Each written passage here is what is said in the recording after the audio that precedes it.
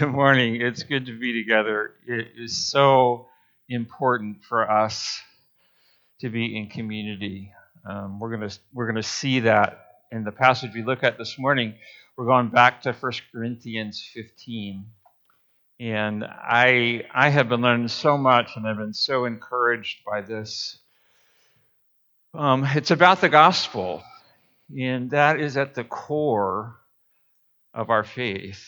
And there is so much that Paul weaves into this chapter that deals with how we should look and how we should see life.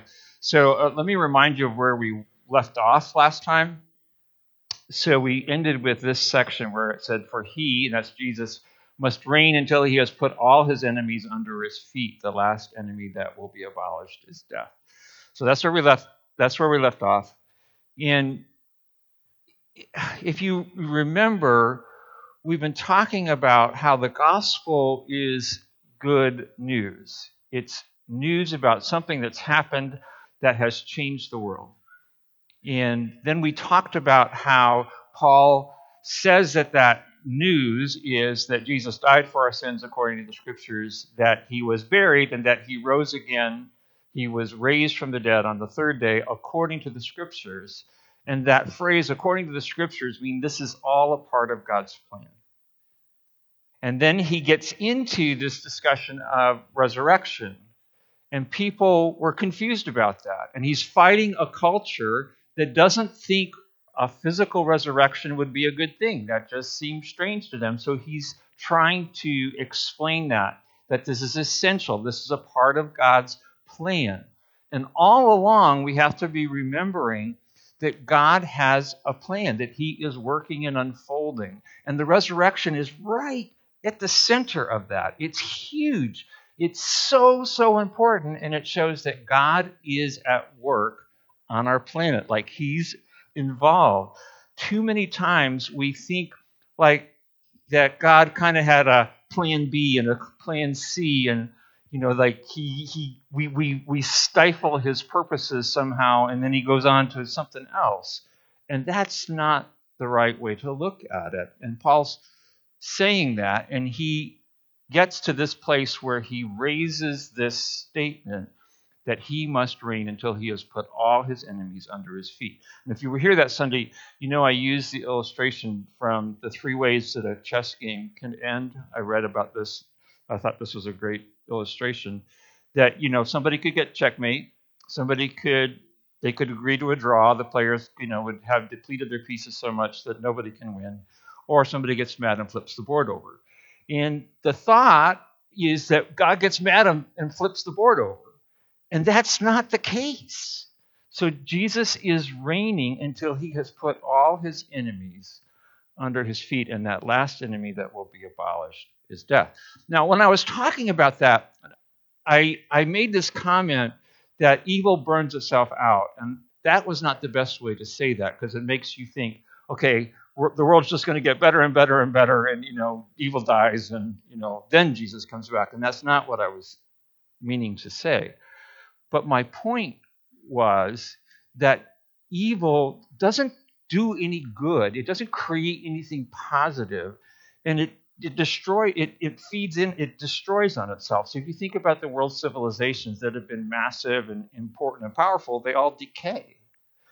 And evil will continue until Jesus comes back, until it's done its worst. The enemy isn't giving up and is doing everything he can, but he doesn't win, and ultimately it fails. So Jesus is reigning until this happens. So that's where we left off. That Paul is explaining the gospel. It's about these events that have happened. He's explaining that we do have a physical resurrection ahead of us. That's in our future. Jesus was physically raised from the dead, and he is actively working in our world. God hasn't abandoned the project. It's all unfolding according to the plan. And that's why confidence and faith in the resurrection is so important, because it's a miracle. And we are so, we know we're on track. Okay, so that's where we left off. So let's pray and ask the Lord to teach us, and we'll look at the next section. Just ask the Lord to clear your mind, help you see the word this morning, and then I'll pray for us.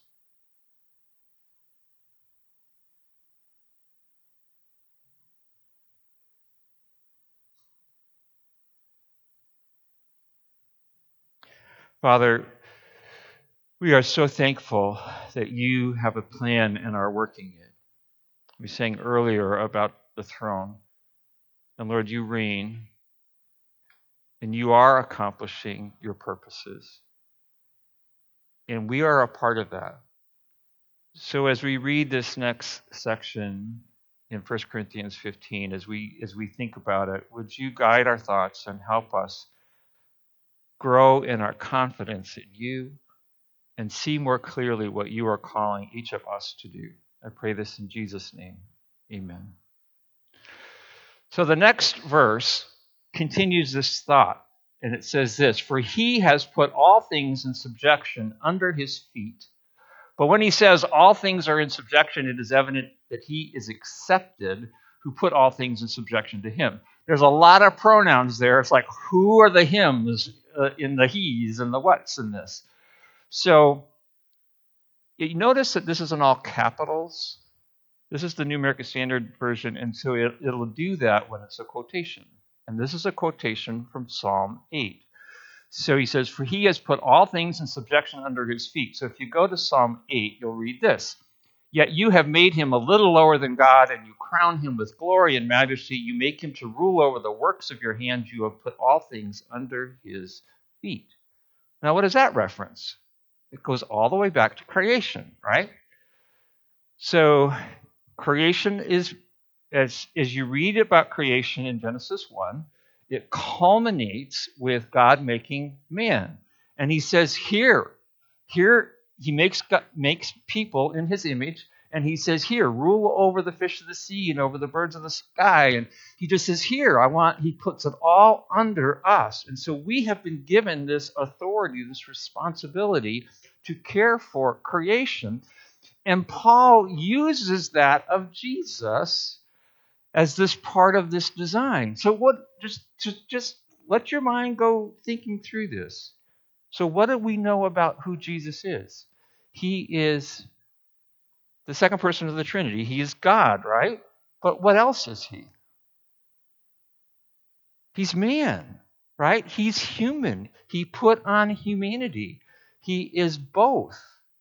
And so as Jesus, we go back to he sees that when he says all things are, he's putting all things, this connects the dots of creation and humanity with Jesus. So Jesus not only shows us what God is like, he shows us how as humans we can submit to the Father. He's modeling for us this kind of relationship of honoring his Father and doing what the Father asks of him.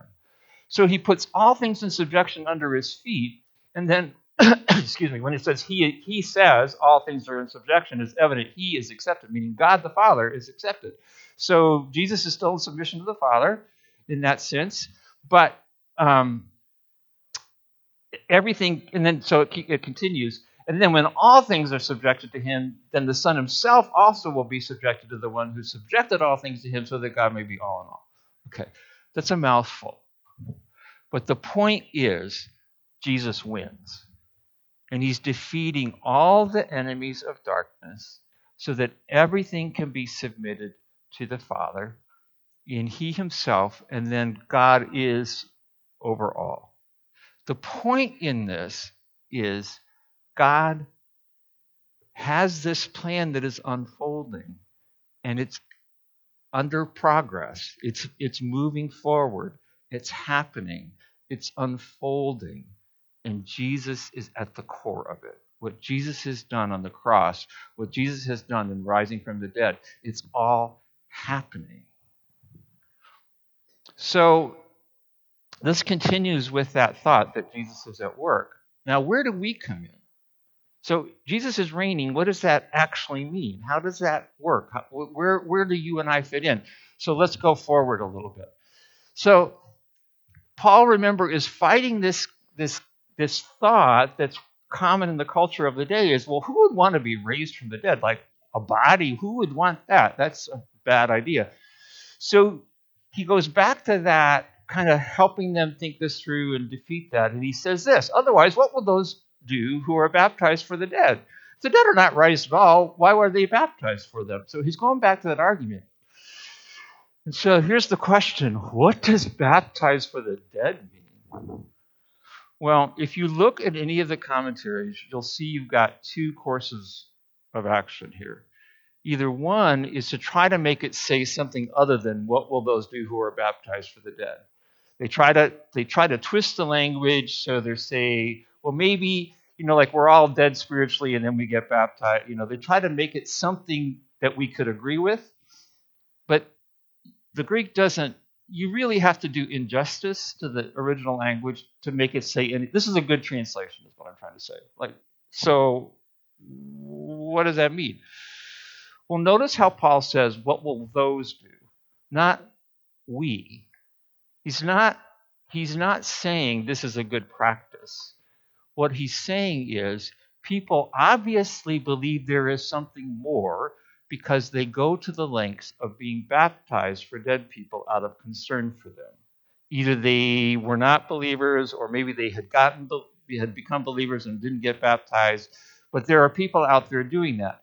He's not commending the practice. He's not saying you should do this. He's just illustrating the belief in life after death. So let me give you another way of thinking about this.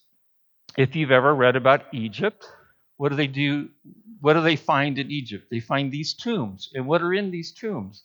All kinds of wealth and all kinds of things and provisions. Why did they do that? Because they believed in an afterlife. So you could say that all of that gives evidence that people believed in an afterlife, right?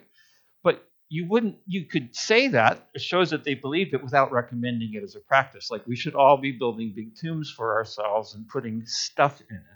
So what Paul is saying here is he's using this as an expression of, look, people have this understanding and they're actually acting on it. So why are you thinking along these lines that the dead aren't raised?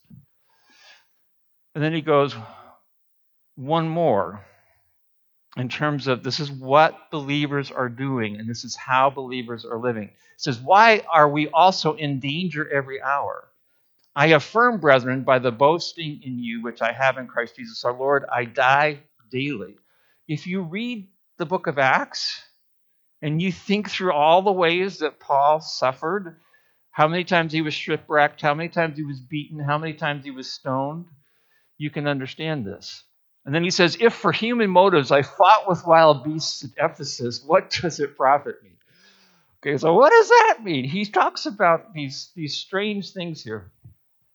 So if you read the book of Acts, you know that he was in Ephesus, and there was, remember that big theater there, and they were shouting, great is Diana of the Ephesians and all that kind of stuff. There was a lot going on there, and he struggled and wanted to help that church, and he fought bad ideas there. But there's no story of him being in the arena and fighting the beasts. Like if you got thrown to the animals, you didn't win. Like nobody kind of came out of that as victorious. So I think the best way to understand that is this is kind of a picture of the struggle. Like he's using the metaphor of fighting wild beasts for kind of the difficulty he had in the ministry. In if the dead aren't raised, let us eat, drink, for tomorrow we die.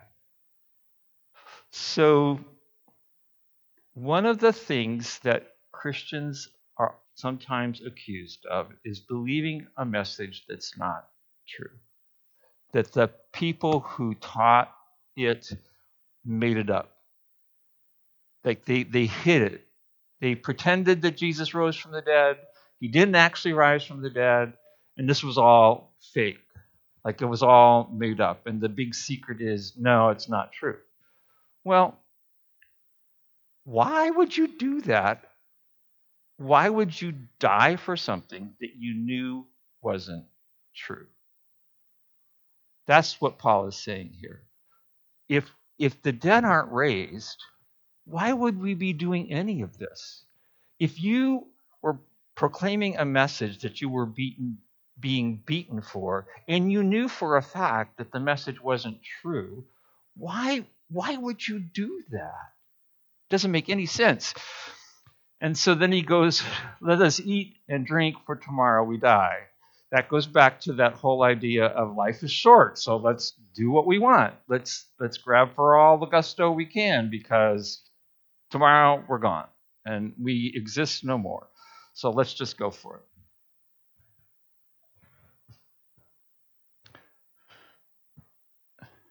Do not be deceived. Bad company corrupts good morals. So he switches a little bit here, and he's talking about how this idea that there is no resurrection, or how this idea that life is short, let's just eat, drink, and be merry, can corrupt us. And it doesn't do it just because of the idea. It does it because of the community that you keep.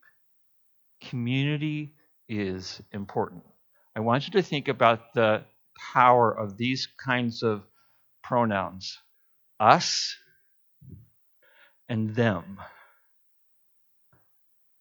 So, what do you do for us? And what do you do about them? Your character is shaped by who you identify with as my people, our people. And that is powerful beyond rational thought. So, when I was raised, there were times when my parents said something like this to me. They said, "We don't do that in this family." Have you ever heard that phrase?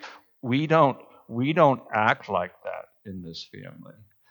They were teaching me family culture, and it shapes your culture. It shapes your mentality. So there is a way in which we become like the people we hang out with.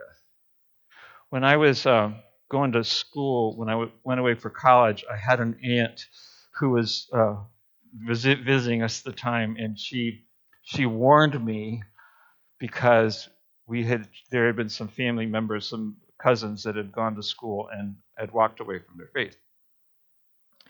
And she didn't want me to do that. And so she was warning me about that. And it's interesting because the topic that was at the core of that for some of these was the study of philosophy.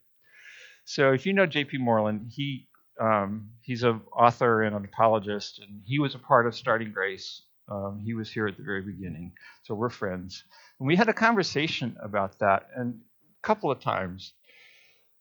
And sometimes when people go into advanced studies, they have walked away from their faith. But as he and I talked, he said, seldom is that because they got talked out of the ideas, like they were persuaded to think differently. Rarely is that the situation. Normally what it is that they are socialized out of their thinking.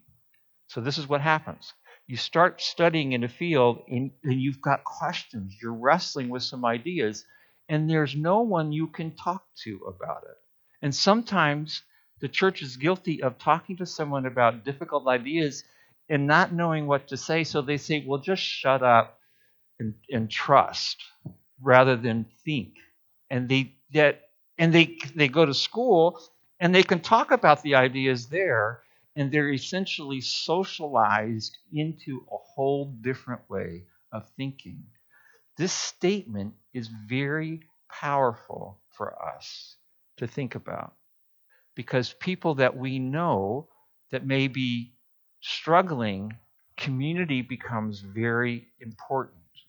And how we think in terms of how we spend time with people, Jesus didn't, the application of this is cut out every unbeliever in your life. That's not the application from this.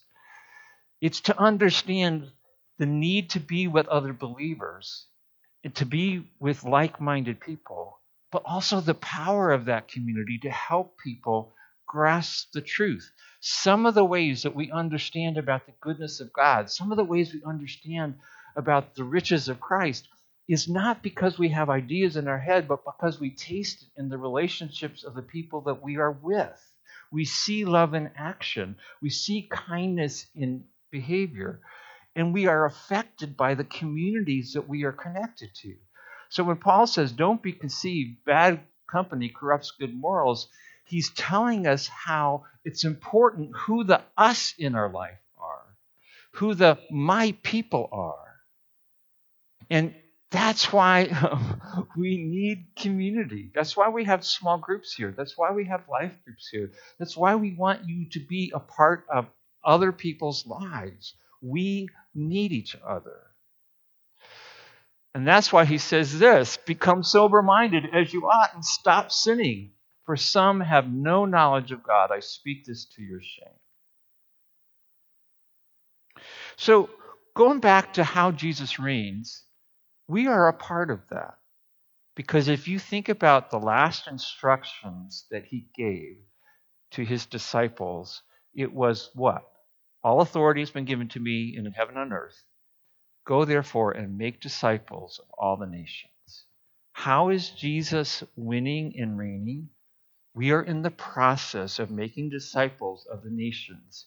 In our lifetime, there are fewer unreached people than there were. The numbers of unreached people have been reduced. The gospel has gone to places that it has not yet been present. And you and I are a part of that. When he tells us to be sober-minded and stop sinning, this is not a legalistic kind of like, oh, you got to earn your salvation kind of thing. It's stop allowing the world to squeeze you into its mold and start living in a way that demonstrates the goodness of God. He is inviting us into community with other believers and into community with God. When we taste the goodness of God, we're not tempted by the junk of the world. You know, I don't know if you've ever I'm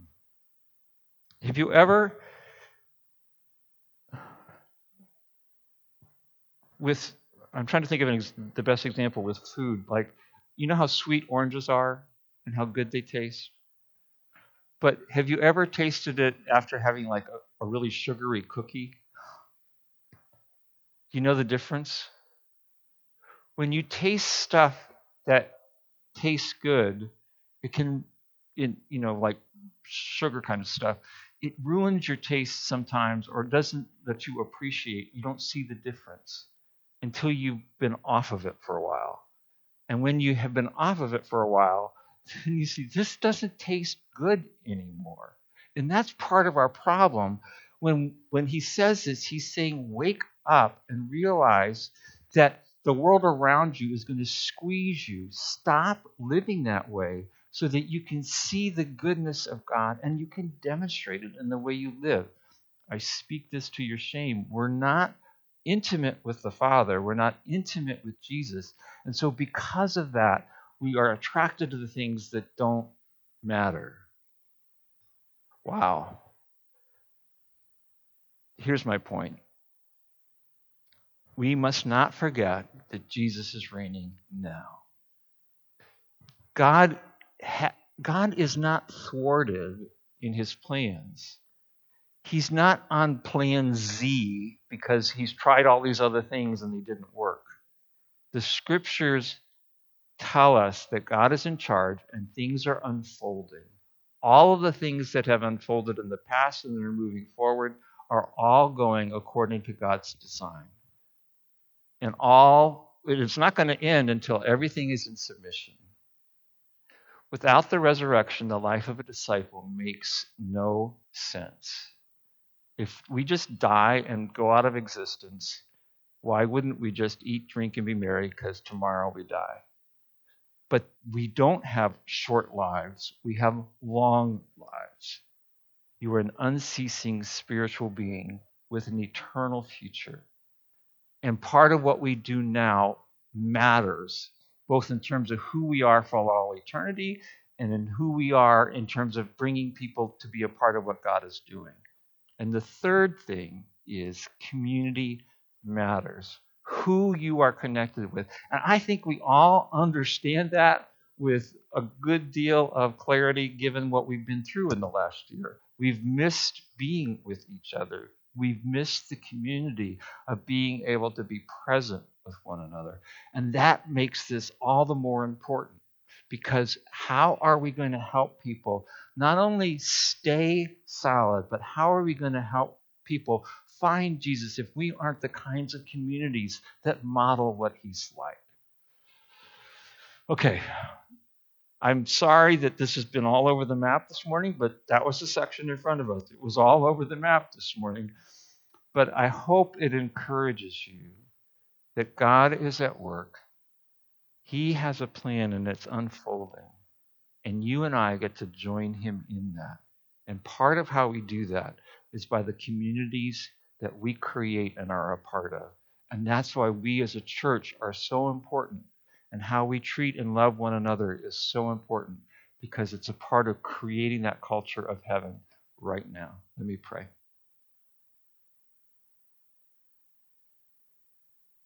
Father, thank you so much that you are at work in our world. Thank you for Jesus, that he has won the victory and that is even now reigning and working to bring things to that ultimate fruition when everything is in submission to you. May we join him in his work. Show us each of our tasks, we pray. In Jesus' name, amen.